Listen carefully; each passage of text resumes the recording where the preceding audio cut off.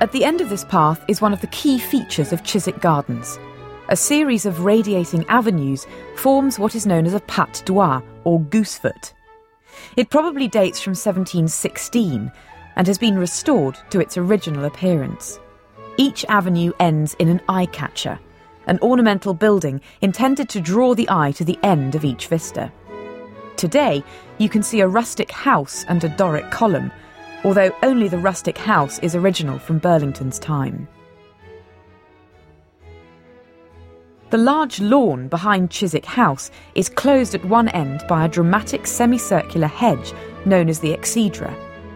Here you can see a recreation of Burlington's collection of 18th century sculpture, including copies of antique figures said to be the ancient Roman figures of Caesar, Pompey and Cicero. They were brought back from Rome by Lord Burlington, and the originals are now inside the house.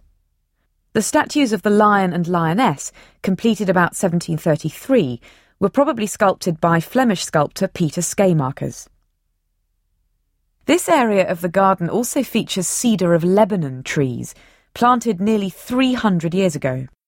Lord Burlington was among the first aristocrats to introduce this type of tree to an English garden. The trees alternate with stone urns, which have played their small part in the history of pop music. In 1966, they were the backdrop to promotional videos for the Beatles singles Paperback Writer and Rain. You can see pictures of their video shoot on display panels in the conservatory. Throughout their history, Chiswick Gardens have been a magnet for the rich and famous. In 1811, the 6th Duke of Devonshire inherited the house.